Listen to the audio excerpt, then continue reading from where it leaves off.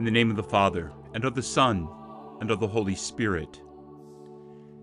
The grace of our Lord Jesus Christ, the love of God, and the communion of the Holy Spirit be with you all. Sunday blessings to you all. This is the Lord's Day, the day of resurrection that begins a new week and offers a new opportunity to be drawn by grace more deeply into the paschal mystery of Jesus Christ. Through the gifts of the Holy Spirit, may each of us graciously respond to Jesus' invitation to live more deeply his passion, death, and glorious resurrection and ascension, and be drawn into loving communion with God our Father. You are listening to Encountering Jesus with the Church Fathers, a podcast pondering patristic commentary and insight on the sacred scriptures, the sacred liturgy, and living as a disciple of Jesus Christ. I am your host, Father Mark, and I welcome you to this podcast on the fifth Sunday in Ordinary Time. Guiding us this Sunday in opening the Word of God is Origen of Alexandria. Regarded as an ancient Christian writer, he undeniably influenced some of the great fathers of the Church, as well as believers and theologians throughout the centuries. He was the oldest of 7 children, born around the year 185 into a very devout Christian family. In the year 202, a persecution of Christians erupted, and while many fled, Origen's family remained, resulting in the arrest and eventual execution of his father, Leonidas. At the young age of 17 or 18, Origen penned an exhortation to martyrdom to his imprisoned father, with the intent of strengthening his father's resolve to remain steadfast in his witness to Jesus Christ. Following his father's martyrdom, Origen continued his insatiable thirst for knowledge and availed himself of some of the finest teachers in Alexandria. Origen soon discovered another love: teaching. While Origen was a gifted teacher in many fields of human knowledge, it was his love of sacred scripture that seized him to the core of his being. The local bishop eventually asked Origen to prepare catechumens for baptism within the context of the Alexandrian Catechetical School, founded earlier by Pantinaeus and enhanced by Saint Clement of Alexandria. Building on their foundations, Origen's contributions resulted in the Alexandrian Catechetical School becoming the premier center for Christian theology. Due to some difficulties with the local bishop, as well as an invitation from the bishops of Caesarea, Origen left Alexandria for the Holy Land. He produced even more commentaries on Scripture and honed his allegoric method for biblical exegesis while living in the Holy Land. In the year 250, another round of persecutions erupted under the Emperor Decius. Origen was imprisoned, and according to some of his biographers, Origen was tortured severely and then given a period to recuperate, only to have the pattern of torture and recuperation repeated. The emperor did not want Origen to die a martyr, but wanted to break his faith and commitment to Jesus. Such did not occur, and because of his faithfulness, history has bestowed upon him the title Adamantus, man of diamond, man of steel. When the persecutions ended and Origen was released from prison, he died about 6 months later, around the year 254. Origen was a prolific writer and homilist. Many of his writings are extant, and on this Sunday we listen to an excerpt from his work entitled On Prayer, wherein he ponders the gospel episode proclaimed at Mass today.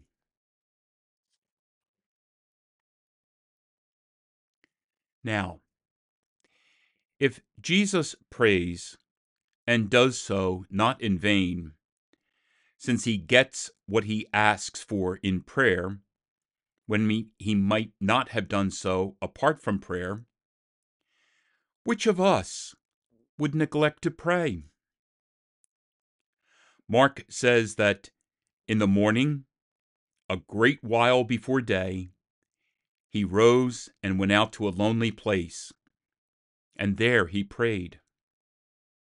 And Luke says he was praying in a certain place, and when he ceased, one of his disciples said to him, and elsewhere, and all night he continued in prayer to God. And John records his prayer saying, when Jesus had spoken these words, he lifted up his eyes to heaven and said, Father, the hour has come. Glorify your Son, that the Son may glorify you. The same evangelist writes that the Lord said that he knew, you hear me always. And this shows that the one who prays always is always heard. But why should I draw up a long list of those who have gained the greatest favors from God through praying the way they ought, since it is open to anyone to collect more examples from Scripture for himself? For Hannah ministered to the birth of Samuel, who had been ranked with Moses. When she believed she was barren, she prayed to the Lord. And Hezekiah, still childless, when he heard from Isaiah that he would die, prayed that he would be adopted into the Savior's genealogy. Moreover, when the people were about to be destroyed by a single decree because of Haman's plot, the prayer Mordecai and Esther offered with fasting was heard and engendered, in addition to the feast prescribed by Moses, a day of rejoicing given the people by Mordecai. Then, too, Judith, by offering a holy prayer, prevailed with God's help. And one woman of the Hebrews brought shame upon the house of Nebuchadnezzar.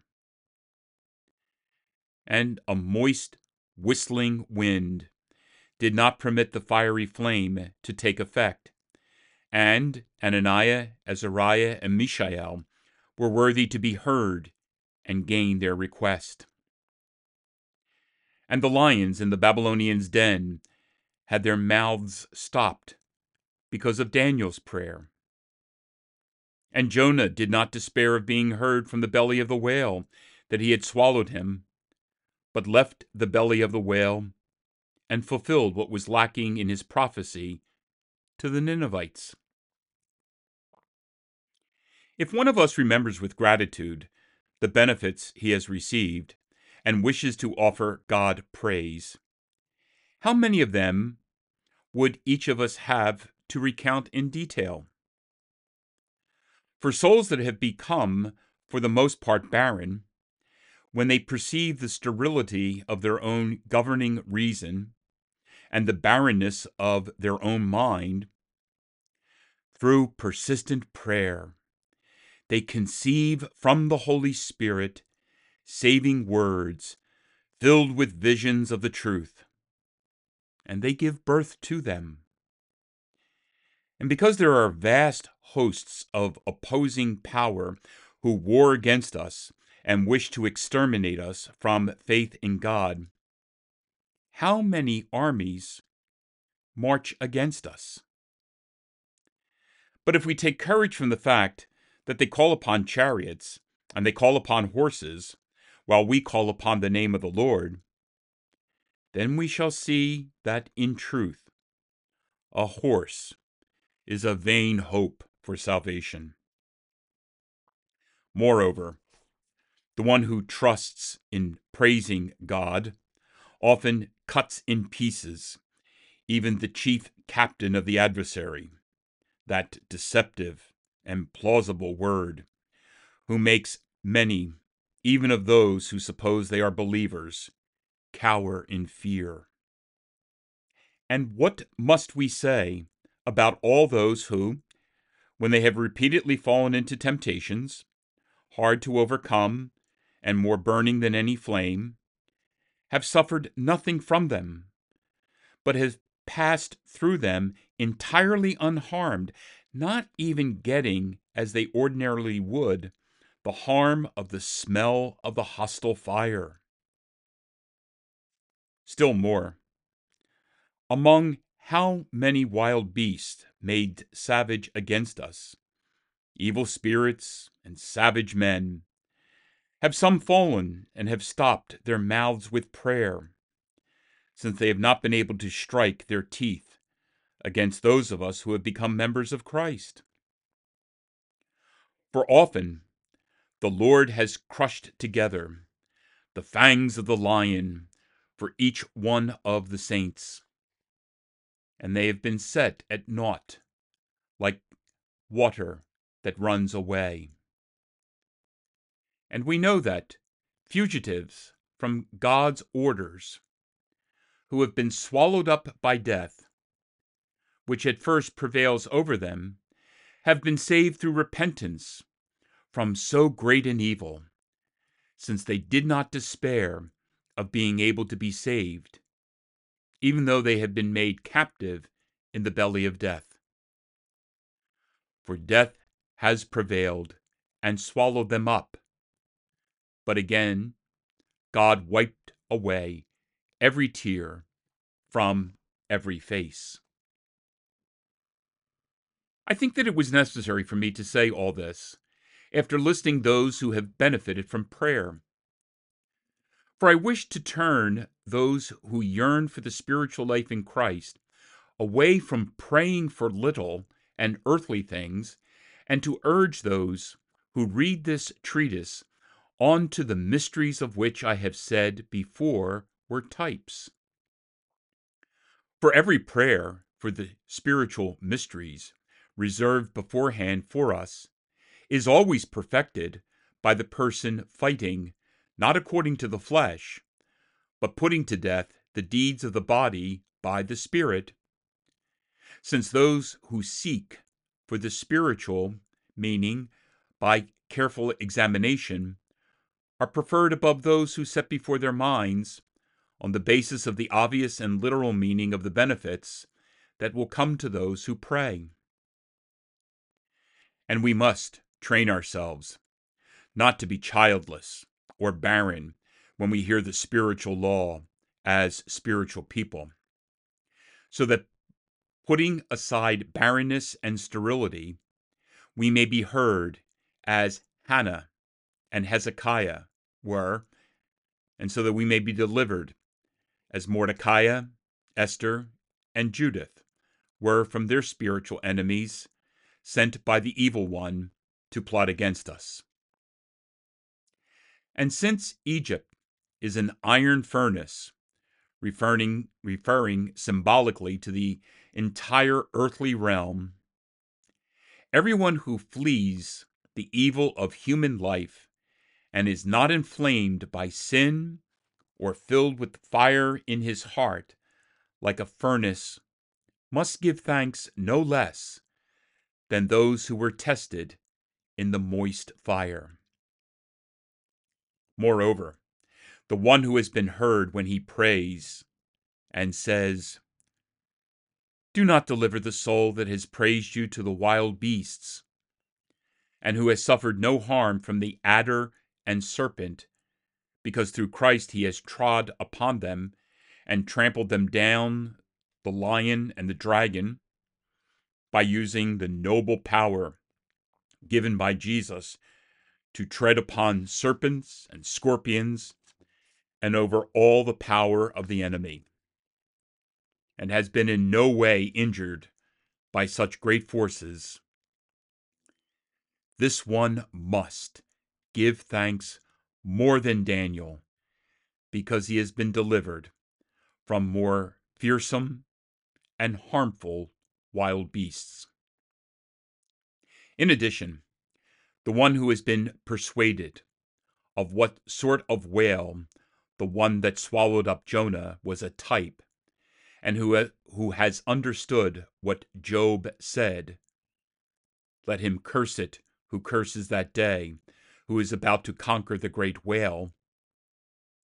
If he should ever find himself, through some disobedience, in the belly of the whale, let him repent and pray, and he will come out of there.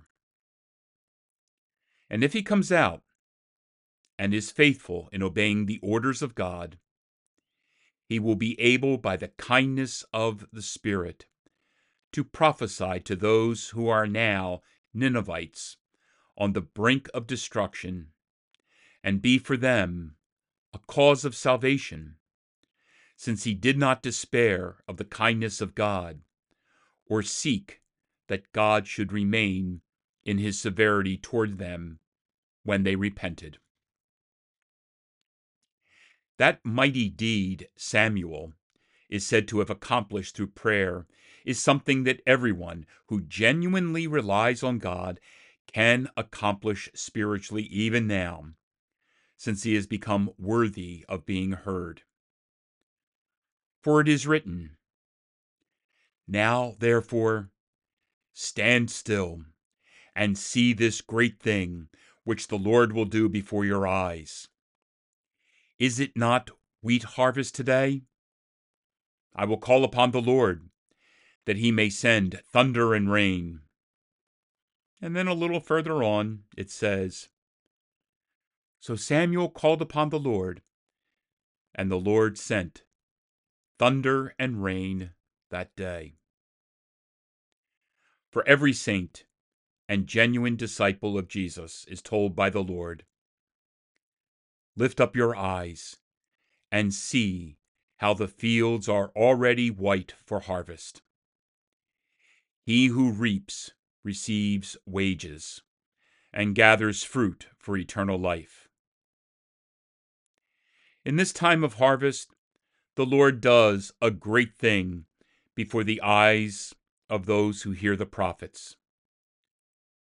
For when the one adorned with the Holy Spirit calls to the Lord, God gives from heaven thunder and rain that waters the soul, so that he who once was in evil may stand in great awe of the Lord and his minister of goodness, manifested as venerable and august by the requests that are heard.